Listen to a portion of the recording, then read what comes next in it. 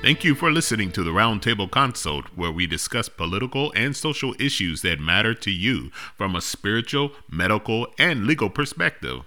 Join the conversation with your host, Attorney Sonia Madison and Dr. Mark Williams. Welcome to the Roundtable Consult. I'm your host, Dr. Mark Williams, and I'm joined by my wonderful co-host, Attorney Sonia Madison. Good morning to you, Sonia. Good morning, and it is indeed because we survived the tornado warnings. Oh, thank God you did. Huh? What we do next? One other thing that happened here in Atlanta is that the Senate refused to let Buckhead secede. I don't know if you heard any of the story on that, but no, I'm not aware. They tried to secede from the state? From Atlanta. Oh, really? From Atlanta. Oh. Well, and honestly, it has been a issue or a story that has come up since I've moved to Atlanta, which has been well over a decade ago. And so it's not the first time that I've heard these arguments of Buckhead wanting to be its own city, and the state Senate turned it down with good reason. I mean, I don't think Buckhead should secede. One interesting point, and we'll of course move on from it, but Buckhead is like 30 or 40% of Atlanta's tax revenue. But anyways, you know, they say crime in Buckhead has increased, and crime everywhere has gone up. And we talk about this frequently, how oftentimes poverty and crime are associated. And given that we're in recession, the wealth gap continues to increase. It should be no surprise that sometimes crime will obviously fall into that increase as well. But often that we talk about these issues, I don't think we ever disagree on the issue. We just disagree on the solution. Because I think the majority of Buckhead citizens will probably prefer to stay as part of Atlanta, but that huge handful is probably saying, well, if you want increased security, which is the solution I want, then I want to get out of the city of Atlanta. Take my ball and go home. Right. I'll take my ball and go home. Yes, take my 40%. Yeah. But again, it failed. So here we are back where we started. Yeah, well, that's unfortunate. But I guess congratulations, Atlanta. You now still get to keep buckets and its full 30-40% of income, which is important, I'm sure. Yeah. Or recently, you know, as in Michigan, there's this threat now against all Jewish officials now. Got other people that you're starting to see that there's some coordinated activities among people who want to actually annihilate Jewish people. You know, particularly those who are in positions for policy making. And I think the FBI just got a hold of some of the, I think may have been social media postings. These people aren't very bright. You know, hey, this is what I'm going to do. And the FBI, somehow or another, you garner the attention of the FBI and you get caught. But this past week, they just notified Gretchen Whitmire that she was another target of another individual who specifically wanted to target Jewish people who are in legislative positions. And this is crazy. I'm not sure what's going on. I get that when the economy's down and when people are suffering, that crime goes up. But so does stupidity. I guess, you know, all of it, right? Yeah, I think it all boils down to basically self-survival. You get into that self-survival mode. I don't want other people to take what I believe belongs to me. And when I start seeing other people prosper, I think that, you know, it's at my expense. And therefore, if I have to annihilate them, that's what I'll do. It's funny that you say that, because I feel like we talked about this either last week or before, where you were like, I do see a world where we all see each other as the same. And I'm like, no, because we'll always want to feel like I should be better than the other person for whatever reason. Where you want to put a skin color. You're talking about 200 years from now. Let's put things in context. The world will be over by that. The world as we know it. I'm trying to figure out what you were talking about. When did I say I see a world? Feeling that, because I think, one, we're trying to take away history out, so then we won't have the history to see. No, we did that. Remember how it turned out? Yeah. But then, two, again, I still think that, just like you're saying, once people start recognizing certain groups of people are doing well, they start to blame their lack of doing well on that group and start targeting that group. Well, I don't know. We'll see what happens in the next 50 years. I'll be here to report it. Yeah.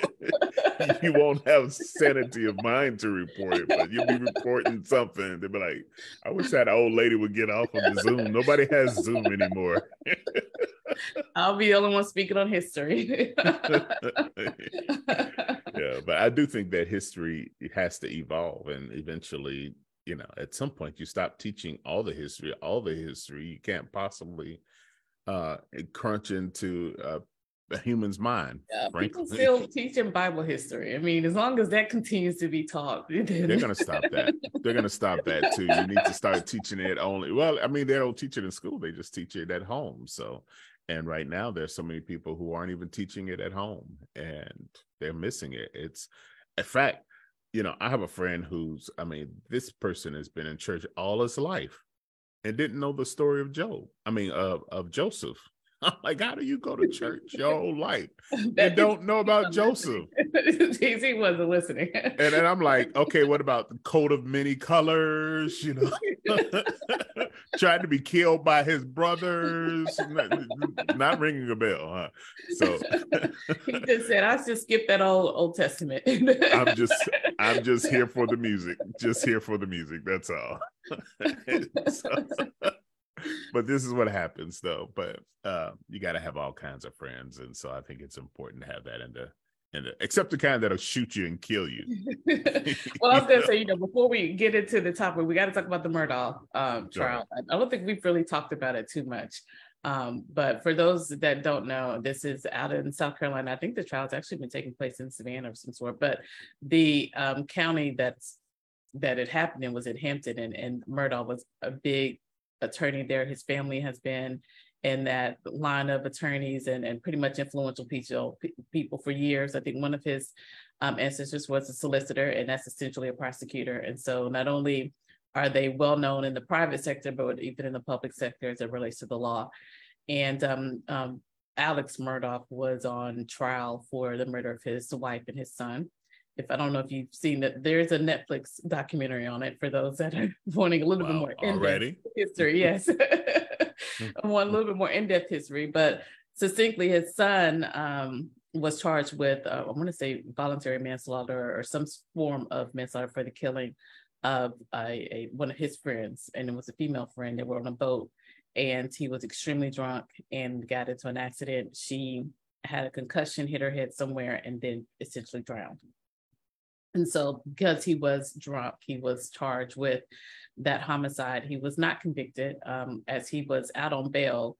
His father was allegedly at the time, but he has been convicted of it now, but his father killed him and his wife. It's rumored that his wife was considering divorcing him, but there's also speculation that he killed both of them for insurance money, as he has had a history of insurance fraud as it relates to some of his clients, which is why he was disbarred.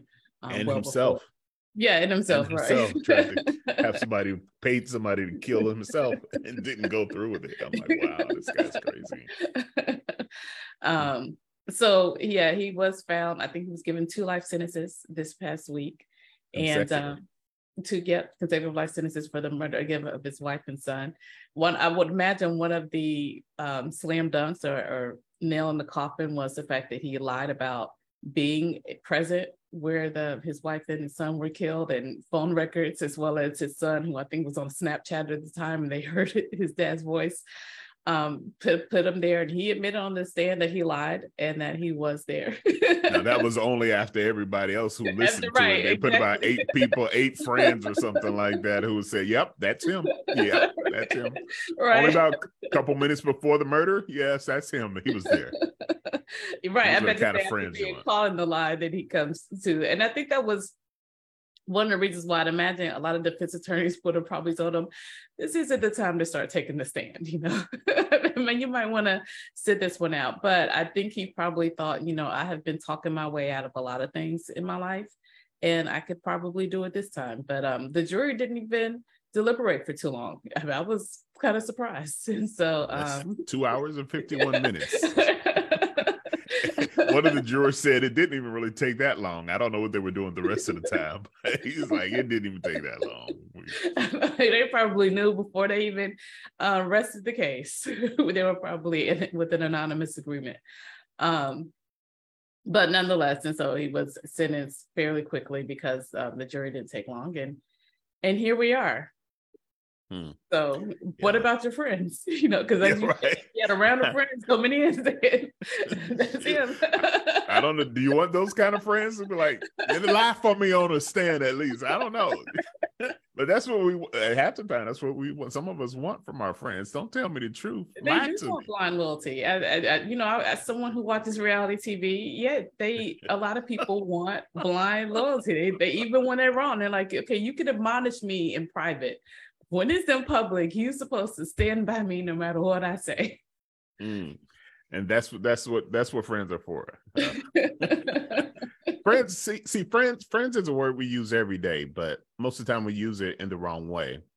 I mean, there are those. Wait a minute, friends are every day, but most of the time we use it in the wrong way. Oh gosh, I can't remember. I'm forgetting the lyrics of the song. Friends, you remember that? You don't know. You don't know the song. Friends, how many of us? How many of us have them? Yeah, that one. Because I was also thinking TLC. What about your friends? There are those you grew up with around the way, and you're still real clue to this very day. Homeboy through the summer, winter, spring, and fall, and then there's some of which you never knew at all. But this list goes on again and again. But these are the people that we call friends. Friends. How many of us have them? So I guess, I'm interested in having this conversation today. Apparently, I'm going to have it by myself since Sonia left us. Because, I think there's so many different definitions of what people consider friends, acquaintances, lifelong friends, brothers and sisters, family members. Can they all be considered friends? And as I look back, I have had several different conversations with people about what really constitutes a friend. And at least in my mind, a friend is just anybody who you consider to have some level of loyalty and some level of obligation to you at some point. And a lot of people feel like they like the loyalty, but they don't want the obligation part or the responsibility part of the friendship. And how does one define friend then, Sonia? Or how do you define friend? How do I define it while you look it up? Exactly. I don't think it's one of blind loyalty, but I do think it's one of work. So I guess friend for me is someone who invests in you and is out for your best interest, and not, that doesn't mean at the expense of their own. I would hope that with any relationship there is that give and take. Like I'm not going to do anything to harm you, and vice versa. But to your point, I think people define what it is to be harmed differently, because ultimately, to me, if speaking truth is harmful for you, then and I don't know what you want me to do. I'm not going to be your friend. I gotta speak truth, right? It releases you to some degree. Otherwise, you continue on a spiral of lies. But at the same time, you don't want someone who is actively out to make sure either you are never as good as they are, never in the same position as they are, because I do think there could be friends that become jealous, that they cross that line of jealousy, but continue to respect and invest. One of the, I guess, ideal, and granted, I don't know this relationship beyond what you see, but perhaps one of the ideal or model relationships would be Gayle and Oprah. I think they have a really good friendship where they invest in each other, and there isn't this, at least what I see, there doesn't seem to be a hint of jealousy for one or the other, but just a mutual love, respect, and invest and celebration of the other. Okay, so let me, just for the purpose of setting some foundation, at least one of the definitions of a person whom one knows and with whom one has a bond of mutual affection. Now, typically exclusive of sexual or family relations. Now, I don't know that I would necessarily agree with that, because you can actually consider um, friends, Your spouse, your relatives. friend. Yeah, and then you got friends with benefits as well. Hopefully, your friends with benefits aren't your family members, but I guess the key factor in that is that one has mutual affection. And, that makes for a very basic, I think, definition of what a friend is, because we now have over the period of time have redefined what friends are. We got friends now on your Facebook. You're like, these are my friends. And a lot of people think that people who follow you on social media, these are my friends. And for some people, that is the extent of their friendships. And I don't know that we have really, I think we've diluted the definition of friendship, because as you mentioned earlier, is that there's some level of investment, or maybe that's just what your presumption for friendship should be, that there should be some level of investment. Well, and no element of jealousy, because I mean, those are the two that you mentioned there. But I'm trying to figure out, is it possible still to be a person's friend and still be jealous? Is it possible to be a person's friend and still have no investment in them and still be considered a friend? I mean, from my perspective, if you are acting on your jealousy, that does not make you a friend, because again, it makes you selfish. Makes you human. You could call it human, but that's not an aspect of a friend. I mean, just because you act on your anger doesn't justify you acting on your anger just because that is how you felt at the time. And I think that's important in anything we do as humans. We do feel a lot of things that are not in our best interest, but when you act on that feeling, then you either classify it as a right or wrong thing. And just because you say, oh, we're human, doesn't make your action any less right or wrong. It just makes it a human wrong, right? So you've never gotten into a fight with one of your friends then, huh? Like the minute you guys have a fight, the minute you all have a friendship fight, you're no longer friends. I've had disagreements with friends. And again, just because I've done it doesn't make it right either. That was wrong if I did get into a physical fight with a friend, because that's not, again, if you want to put that as a mutual affection towards fighting each other, then that's there. But I wouldn't put that in my definition. And so again, like I don't doubt that there may be some jealousy, but if you act on that jealousy, then I do think you're taking yourself out of alignment with what a friend does, and you're acting out of selfishness. And honestly, us as Christians, we don't know enough about each other's lives to have that form of jealousy. But at the same time, I think we all should recognize, hey, we're all falling short in some realm. And so just because you think someone is living a better life than what you are, it's kind of putting that person on a pedestal to some degree. It's kind of like you're worshiping that person's lifestyle, or you're worshiping that person to some degree. And I think that puts you in a dangerous position as it relates to your relationship with God. Well, I don't know. Maybe the qualifier should be that mutual affection transcends certain flaws and certain obligations or certain responsibilities, because we all, at least in my mind, I think you'll have some fallouts with your friends, and your friends will, just because they're human, they're going to have moments where they might be jealous necessarily of you, and they may even act on that jealousy. But hopefully your mutual affection will transcend that. If your friendship is to be preserved, it will have to transcend that. And if your friendship is to be preserved, otherwise it's gone at that point. Well, to that point, forgiveness is important in a friendship. I mean, it's important in any relationship, but you got to have some forgiveness and some grace to that point. And that to me is to your detriment, because when you go into it knowing that there's going to be that level of grace and forgiveness, that means you kind of go into it knowing, hey, at some point the other person is going to disappoint me, and vice versa. At some point you are going to disappoint the other person. And so I do think there needs to be a level of grace and forgiveness in that. So why is that a detriment, though, when you go into it knowing that person is going to? Because it's hey, I shall forgive this person. This person is going to hurt me, and I do need to put my pride or my hurt aside to forgive this person if I classify them as my friend. But that's a detriment, though. I get it. I mean, to your point. I'm sorry. I almost forgot who I was talking right. to. I mean, it's your point. Just write them off right now. All right. In the long run, hopefully you see it as, hey, that helps your friendship get stronger. But in that moment, yeah, it's hurt. It's gonna hurt. Yeah.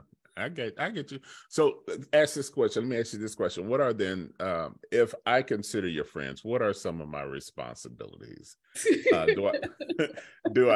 I'm one of Sonia's friends? That also yields how many friends did you have? You probably only want to have a handful because whatever responsibility you put on them, you got to put on yourself too. And that could put a lot of weight on you. Do you have to necessarily have the same responsibility? What you expect of your friends, do you have to actually give that back in return? Or should our friendships transactional? There are some things that you provide. And obviously, I think that friendships are transactional to some degree. You obviously. I do think they are, because I think when a person stops proving valuable to you, for whatever capacity is that they were valuable to you, then it seems like the relationship ends. And that's not just with friendship, that's with just about almost any relationship. People are in and they persist in relationships because there is some value that they're getting from that relationship. And when they're no longer getting value from that relationship, it sort of fades off. Hopefully it fades off because it's not valuable to both of them anymore. But sometimes that selfishness is coming through. You are no longer valuable to me. Your services are no longer needed.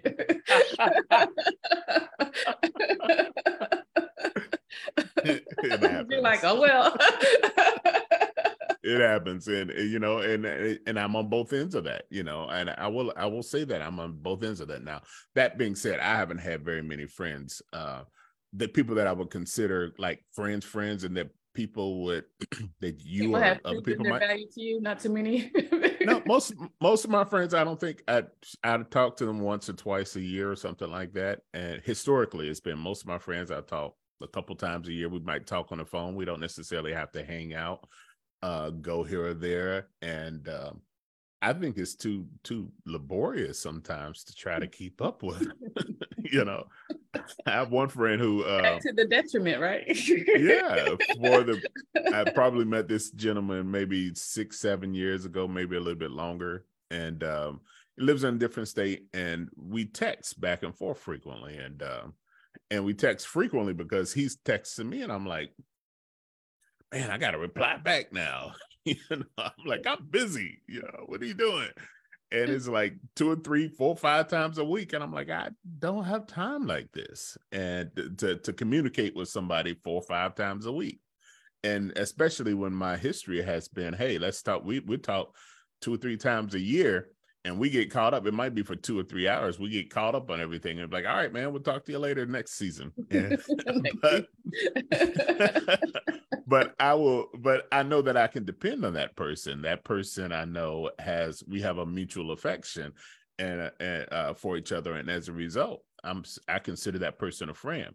And then I've had another conversation with another person who said, you can't be considered my friend unless we talk 2 or 3 times a week. How often do you need to talk to somebody in order for them to be a friend? Is there a requirement, or is that an individual thing? Well, I mean, I know you first asked me what is my requirement for a friend for me, and I definitely don't look at it as the frequency of the communication, although communication is important. I don't think you can have any relationship without communicating, but whether it needs to be twice a week, every day, once a month, twice a month, I don't know.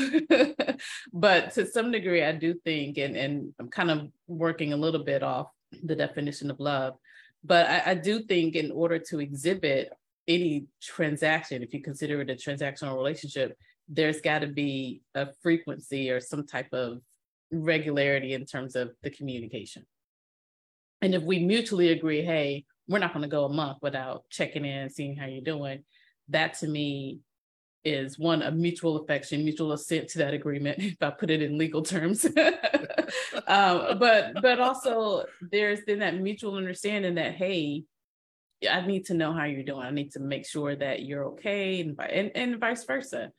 Because if there is ever, and back to you, prove it. I don't think you need to prove that your value, but nonetheless, if there is a way in which I can help you, the only way for me to know it is if I am talking to you with some level of frequency. And the only way you can be comfortable for asking me for help is, to me, you're talking to me with some level of frequency. Some level. Once a year. We need to mutually agree on what that level is. I think the key word for this conversation is going to be mutual. Right. You have to have, I think, a mutual agreement on how frequent that communication and what form that communication needs to take. I hear a lot of people criticize the younger people today, and they say all they do is they just text back and forth. And I was watching a news story just recently, and just how many people get annoyed when you call them without texting first. I'm like, wow, is this the new don't come over without calling first?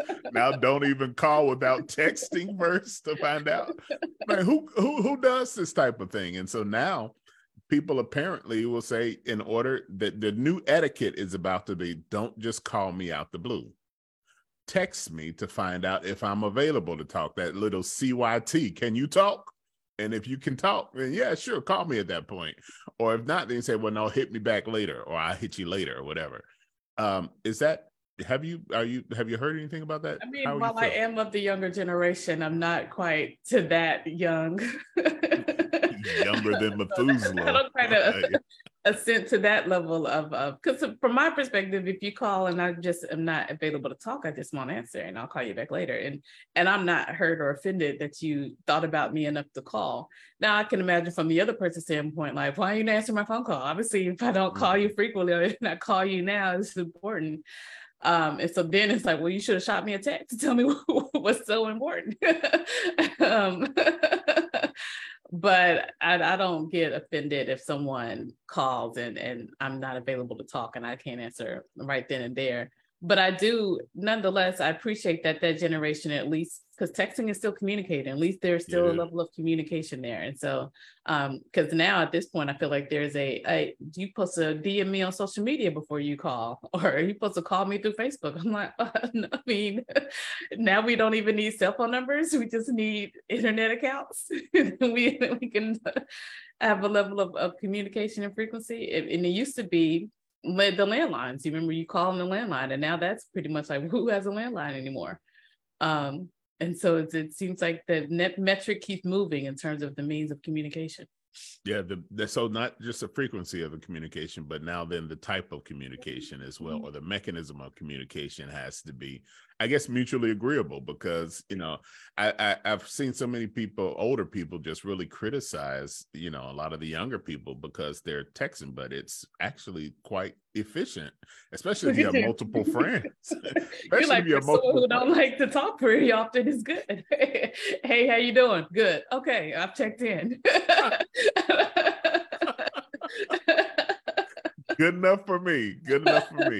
And this week I had that very same friend who used to text like 3, 4, 5 times a week.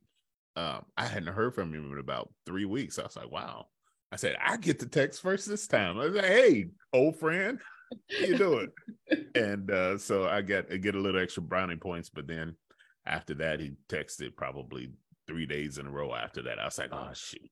Now we're back into this again. But I appreciate that people think about me. Because then it's like, who decides that the person is a friend, or who decides that, oh, this person has value? Because, and I imagine when you're younger, has value? Because you use that, the person has to prove value. I'm using your words on. But I think when you're younger, you just intuitively talk, and there's not an expectation of, oh, this person is valuable to me, or oh, this person is going to do something for me. It's just the expectation of, hey, you talk, I talk. And so we're just exchanging words here and there. And there's a level of acceptance that you're willing to exchange words with me. But I feel like, again, as we get older, it's I don't know if it's harder to make friends or it's a reluctance to make friends, because you want to see or feel like, okay, what value would this person bring? And I need to assess that before I can say, oh, I am interested in investing in a mutual affection towards this person. And I'm not saying that's good or bad. I'm saying at what point, then do you have to put your neck out to extend that affection? And does it need to be, hey, you're looking at superficial or you're looking at surface stuff to determine if that person will be of value to you and whether that's a good thing? Yeah. I want to invite our guests to make sure that they comment, because we definitely want to hear your thoughts on this friendship piece. But so communication, as you mentioned, is the frequency and the type of communication hopefully will be mutual. I want to clarify something about this value thing, the value and the proof of value. I don't think either one of those are consciously assessed. And I think that they are naturally assessed. And at some point, you do have to offer a conscious assessment. Is this relationship worth carrying on? And then you maybe you do then go down and enumerate all of the different benefits of having that person in your life. And then you probably compare it against some of the disadvantages, the pros and cons of having that person in your life. But I don't think we consciously say, okay, does this person have value to me? And therefore I'm going to let them into my circle. And maybe you do that at first, and you just don't consciously think that, hey, I'm really assessing your value. I don't think you do it when you're young and kids. I do think people do it older. And I know you're saying, well, to some degree, you shouldn't do it on the onset. But I'm also saying, well, if you guys are mutually agreeing to communicate on the onset, to then later do that assessment, I think it's a little selfish or it's a little disingenuous. But you do that when you first meet somebody. You find out if you have a connection with this person. If there's some connection to that person, then that connection provides some value to you. Because if somebody comes up to you and they come to you the wrong way, and you're like, this is not somebody who I will interact with, you will look like, this person, I'm presuming, will add no value to my life. But to that point, you're doing it on the onset. That's what I'm saying, especially when we get older. I think we do it way more on the onset than we do it later. But to me, when you're young, and when I say young, I really mean like in school, like elementary or middle, I just think there's just a natural, you're just talking to the person sitting next to you. And if the talk is to some degree a entertaining talk, or a talk in which you seem like, okay, I accept you, you accept me, and the acceptance is, I based it on your ability to continue to talk to me and my desire to continue to talk to you. I think you make friends a lot easier. And it's too late to then do a mid-assessment to say, oh, wait a minute, hold on. The value that I thought was not really the value that I wanted. So I'm dismissing you. I think it's I don't want to say wrong, but it is wrong to dismiss someone when you've already established this is someone that you are mutually talking to. And now you're saying, oh, no, you no longer have value to me. I'm cutting. Why is that wrong? I don't think that is wrong, because you can't, first of all, you sometimes you'll dismiss people in the beginning who, and that's fine. I think that's fine. But to your point, if you dismiss them in the beginning and later find out, wait a minute, this person does bring value to my life.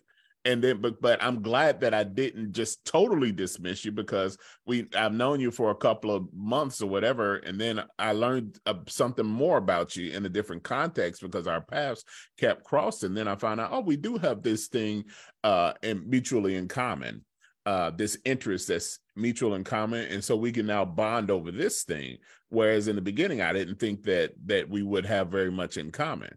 You could have the same thing on the flip side, where you meet somebody and say, okay, I'll even use elementary. So this person is really tall, and, you're a really small person. You get picked on, it might be good. You may not consciously rationalize the reason why you want to associate with this person, but you're like, hey, I know if I have this person as a friend, they're going to, hopefully ward off some of the bullies from my standpoint. Then you get into a fight. Later on, you find out that this person fights worse than you do. And you're like, wait a minute, you're not providing the benefit. And so you just dismiss them as a friend? Never mind. I need the quarterback of the football team. You might dismiss them, but hopefully you found some other benefits that they can. And the reason why you say hopefully, because that's wrong. You know that it's wrong to dismiss someone just because they don't bring a certain value that you want them to bring at that time. well, the who assesses value? Who assesses the value of the relationship?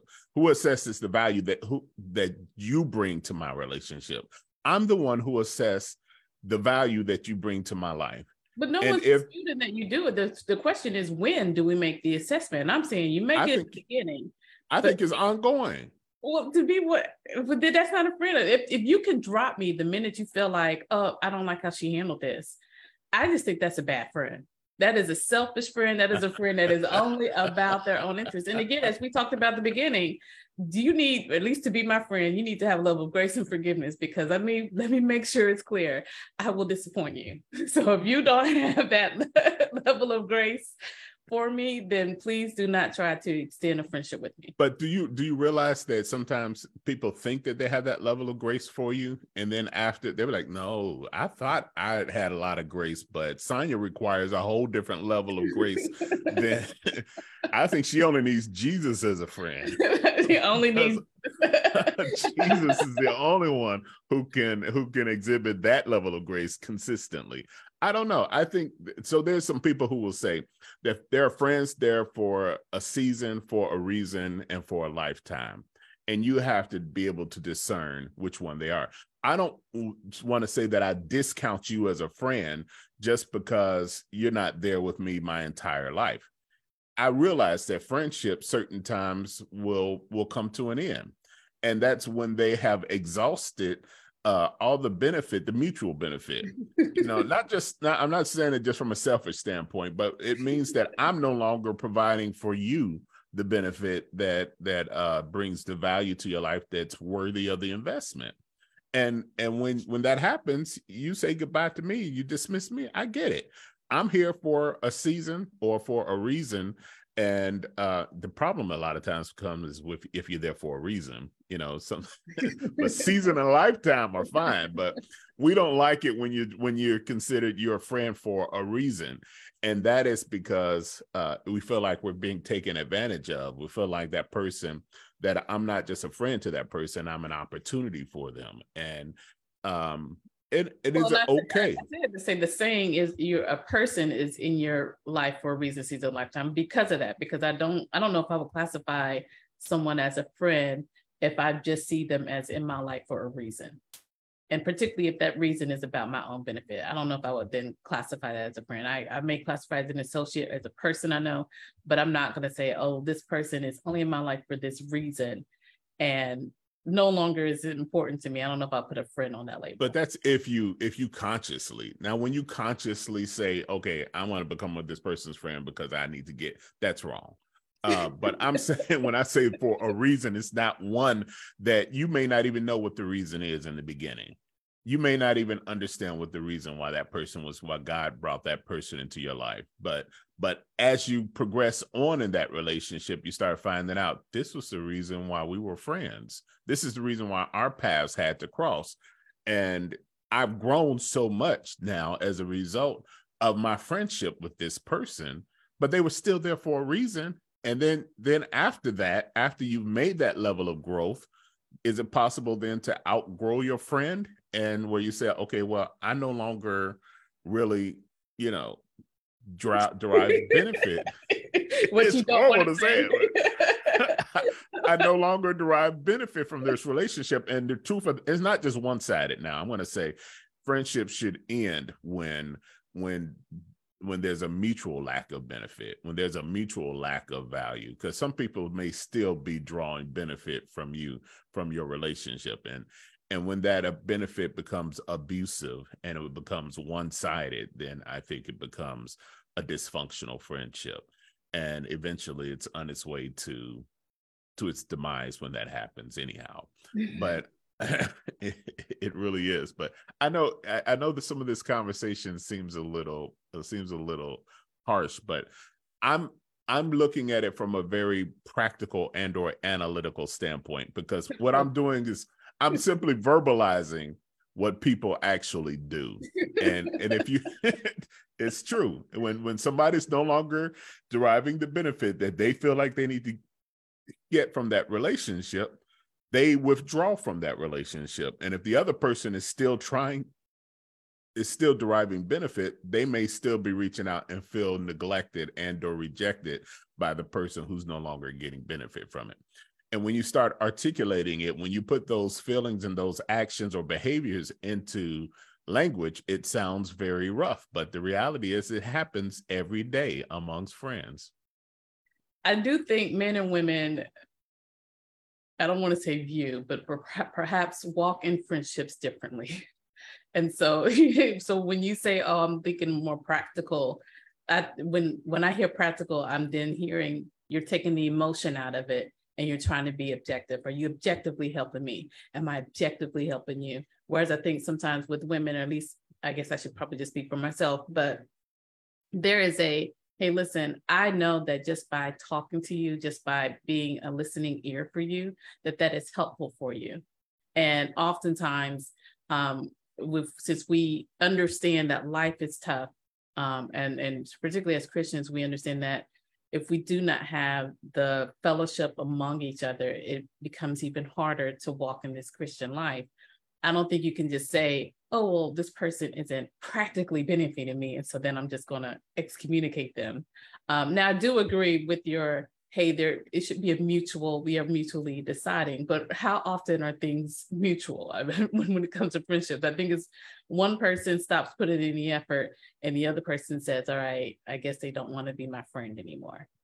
And then they say, "Well, they're not providing for me the thing that I want because I want a friend." and so then they stop calling. Why? Because why do they stop calling? Because they're no longer getting from the other person the value that they once got and the value that they wanted from that relationship. It's still the same thing. When you stop receiving from that, it just matters. Like, before then, the other person didn't stop because there was a mutual, "Oh, we have this mutual stop." It was neither one of them for did. Whatever reason, that person said, "You don't benefit me anymore, so I'm going to stop communicating with you." They didn't say that. They didn't say it. They didn't explicitly say that, but their behaviors said it.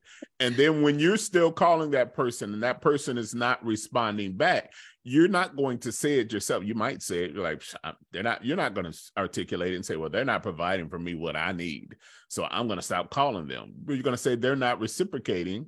I'm calling them, they're not calling me back. So what you were basically saying in that moment is that they're not giving me the thing that I need for this relationship to continue. And as a result, I'm going to stop calling out, stop reaching out, stop trying to continue that relationship as well. That doesn't make what the first person did right, though, because it doesn't. It wasn't a mutual agreement to stop being friends if the other person is still calling. And, oftentimes in a perfect world, to your point, that second person will just take the hint and move on. But sometimes, you get stalkers, you get, people slashing tires, you get a level of hurt because you feel rejected by your, and I don't want to say quote unquote friend, but by someone that you thought was a mutual affection.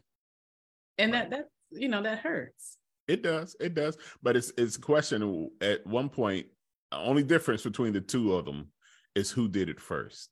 That's the only difference, because both of you. That is an important difference because the other person still considered that person a friend. And so to me, even if you decide, what, I no longer want to continue this communication, if you considered yourself a friend to that person, I still think you should have a conversation. Don't just cut off. But I don't think you should have a conversation if you consider that person a friend. But I don't think that we rationalize that. We just naturally just fall into that pattern where we start saying, "Hey, every 3 times a week, I'm thinking about this person and I'll call that person." But then, a year later, you're like, "Okay, it's 1 time a week that I call this person. It's 1 time every 4 weeks that I call this person."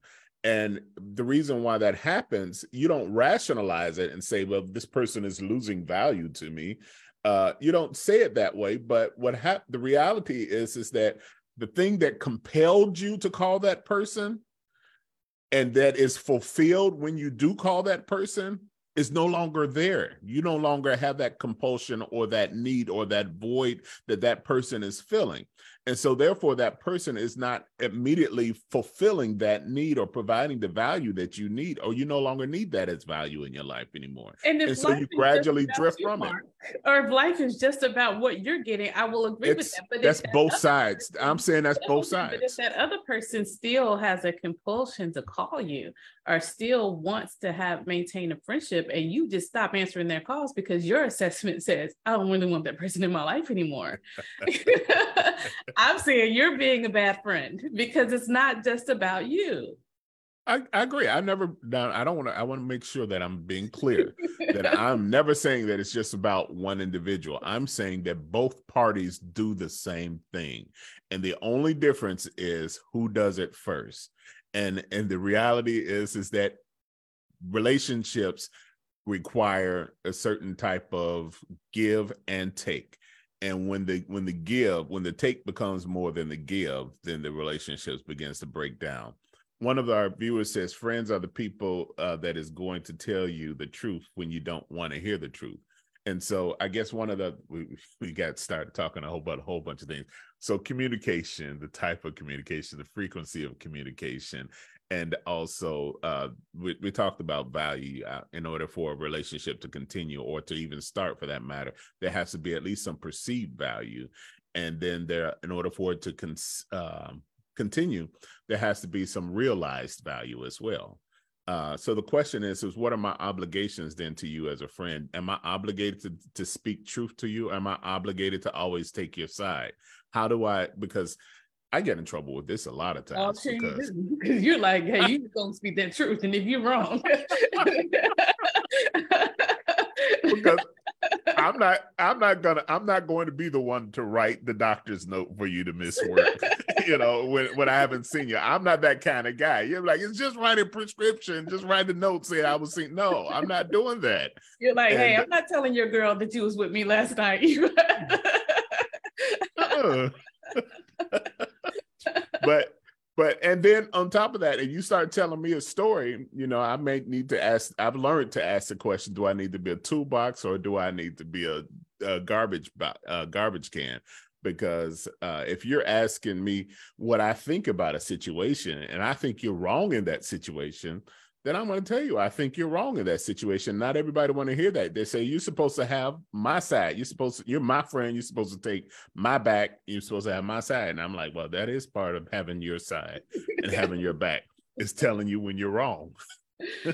I definitely do not think you need to lie to any friend. I definitely, like, if you find yourself lying and you're doing it under the guise of loyalty, then you're not a friend. I don't think you need to lie.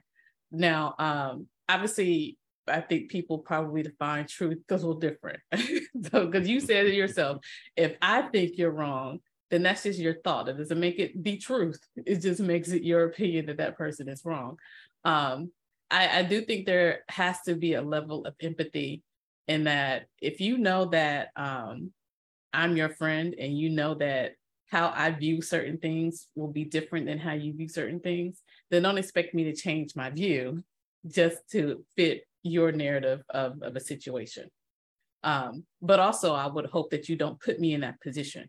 So I'm back to listen, I will admonish you in private because I'd imagine that's when you're going to put me in a position to admonish you when you know kind of where I stand. But then don't put me in a position to do it in public. And quite frankly, I probably won't do it in public. I'll just be like, you know what? I don't want to get involved in this conversation. And then tell you in private, don't do that again. I would speak my truth. But that for a lot of people, that's a betrayal because you're supposed to have their back in that moment, especially when it's in public. And the mere fact that you absconded on that responsibility, it says that you took the other person. It's interpreted often as if you took the other person's side and you betrayed our friendship. To your point, then I guess we mutually have decided to end our friendship because if you stop talking to me for that reason. It may not be mutual. It may not be mutual. You did this. You started it. You did it first. You stop talking to me for that reason. I'm like, all right, I guess that, you've decided I'm no longer in your life or no longer benefit to you because I do not carry the level of friendship in the manner that you would like. Should you expect a friend to be there financially for you? I do not think you should expect that. And not even to bind a pinch. If you can't call on your friends, who can you call on? I expect a friend to help me if I need help. And if that is, and if they're in a position to do so, let me put that caveat on there as well. If you're in a position to help me, whether that is emotional, financial, whatever, I do expect you to help me. And vice versa. If I'm in a position to help you, I'd imagine that I'm going to act on that because you're my friend. And again, I consider it an investment, or I consider it trying to be out for your best interests. But I also, again, back to that level of grace and forgiveness, you may think, oh, sorry, you are in a position to help me. How dare you not help me and be disappointed by it.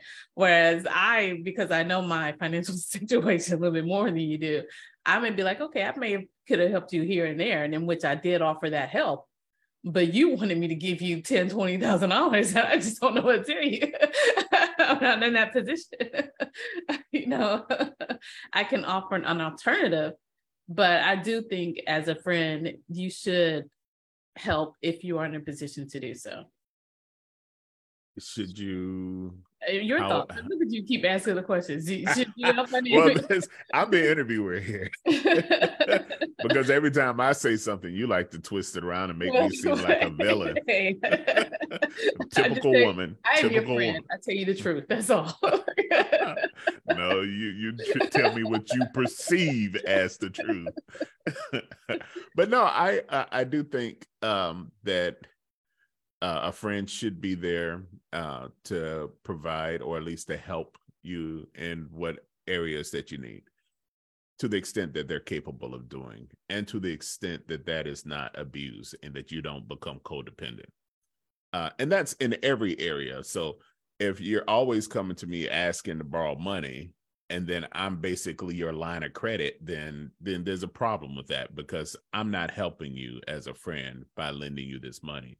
If I'm always there to take your back, and defend you, or to cover for you here or there, then I'm not being your friend in that regard. Or if I'm enabling what I know is a bad behavior for you, I can't possibly be a friend, even though I like to be there and help in that situation, regardless of what that situation is. Not just financial, but finances actually do provide an extra little challenge for relationships, especially when you are one of the high income earners. When you become a person of a high income earner or earning bracket, then you start wondering, why do these people want to be my friends? Are they evaluating, hey, this is somebody who if I got in a pinch, then this person is somebody who can actually help me? Or is it acceptable for somebody to want to become your friend because they know that you are an accomplished and an achieved person, and they want to glean from whatever expertise and or experience, traits or whatever that you have, so that they too can become that? Is that a problem with that? Friendships get too complicated when you get older. Yeah, they definitely do. I was in Cincinnati sometime when I lived in Cincinnati years ago. I had a group of friends who I said, are these people my friends because they know I'm a doctor? And the conclusion to some of that was probably so, partly. And I could either take offense to that, or I could accept it, because I had to look at it from one standpoint to say, are they abusing me because of that? No, it's just another characteristic that I have. Some people want to be your friend because you're funny. Some people want to be your friend because you're talkative, you're insightful, you're thoughtful, you're compassionate, kind, whatever trait that is that you have that draws people to you, then that's fine. Now, a lot of times when it comes down to our occupations, we start thinking like, oh, you would just want to be my friend because I make a lot of money. They never asked me for money. For them, maybe part of the benefit was to be able to say, hey, I have a friend who's a doctor. And I don't know what that really means for them, but for me, like I tell the story all the time about my sister-in-law. When she went through something, when she went through medical school, I was pleased to know that I knew somebody who accomplished this, and it encouraged me to be able to say, okay, I can do this thing as well. So just having that level of proximity to somebody who you perceive to be accomplished sometimes is a benefit. It's a value. You may not articulate it and say, well, this is the reason why I want to be a friend, but that is definitely one of the benefits that you get from, or that they got at that moment from being my friend. Other people look at it like, so what? Whatever. It's coming down a dozen. It don't matter to them. But, I think we can easily get offended when people start identifying, or if you identify the reason why a person is your friend. And, if it still brings some value to their life, then I'm okay with that. You just don't exploit any part of any one of my traits. Just don't exploit that to your own benefit. And if you derive benefit from that trait, then that's okay, as long as you don't begin to abuse it. Well, and even in that example, hopefully, because again, back to the definition of mutual affection, if the other person doesn't see, I guess, value in someone's lesser occupation, then, as much as you may want to be that person's friend, it's not, there's no mutual affection there. I will say, and that's why I say, when you get older, it gets too complicated, because I do think perhaps when we get older, we tend to say, hey, I don't want any new friends, but I don't mind having any new networks or any new associates or people that I can call on to either get work or to either help me professionally. And I do think in any relationship, but even in those contexts, there should be a level of understanding as to, okay, what this friendship is, particularly like a mentor-mentee. Okay, I do think there should be an underlying friendship there, but there's a clear, hey, you're my friend because you are seeking wisdom, or you're seeking help or mentorship. And then the vice versa, hey, I'm your friend because I am trying to gain this level of wisdom and whatever. And so that, and in that context, then there's a clear understanding of what each person's responsibilities are. And back to your earlier point, if one person is no longer acting on their responsibilities, there's then a clear understanding that then the friendship or whatever ship it was, is now over and done. But at least in that context, it was clear, hey, you're supposed to bring this, you're supposed to bring this. Anytime one isn't doing it, then there's I hate to use the legal term, but there's a breach and we can both walk away. You don't hate to use that legal term. I hate to use it because you love to use it. It makes it back to your practical. If you're a guy, it then helps be practical.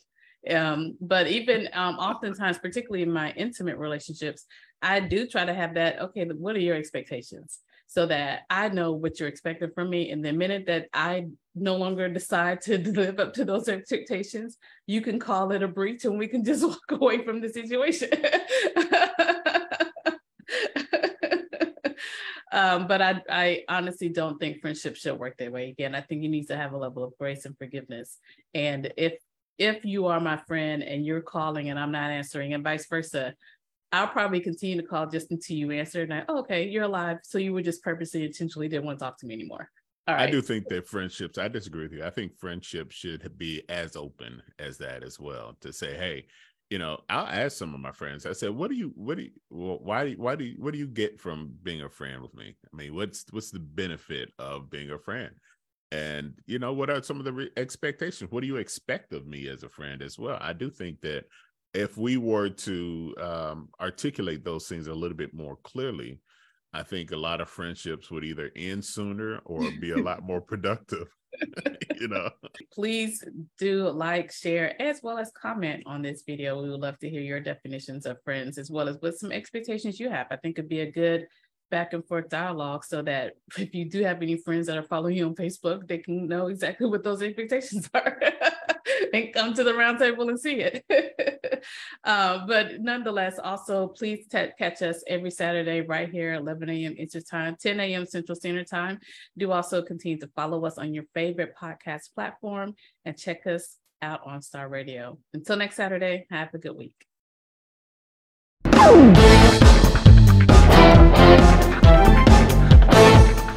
This has been another episode of the Roundtable Consult. Listen to this or other episodes at your convenience on your favorite podcast directory or listening app. Or catch us live every Saturday morning, 10 a.m. Central Standard Time, 11 a.m. Eastern at facebook.com/Roundtable Consult. Tune in live and join the conversation.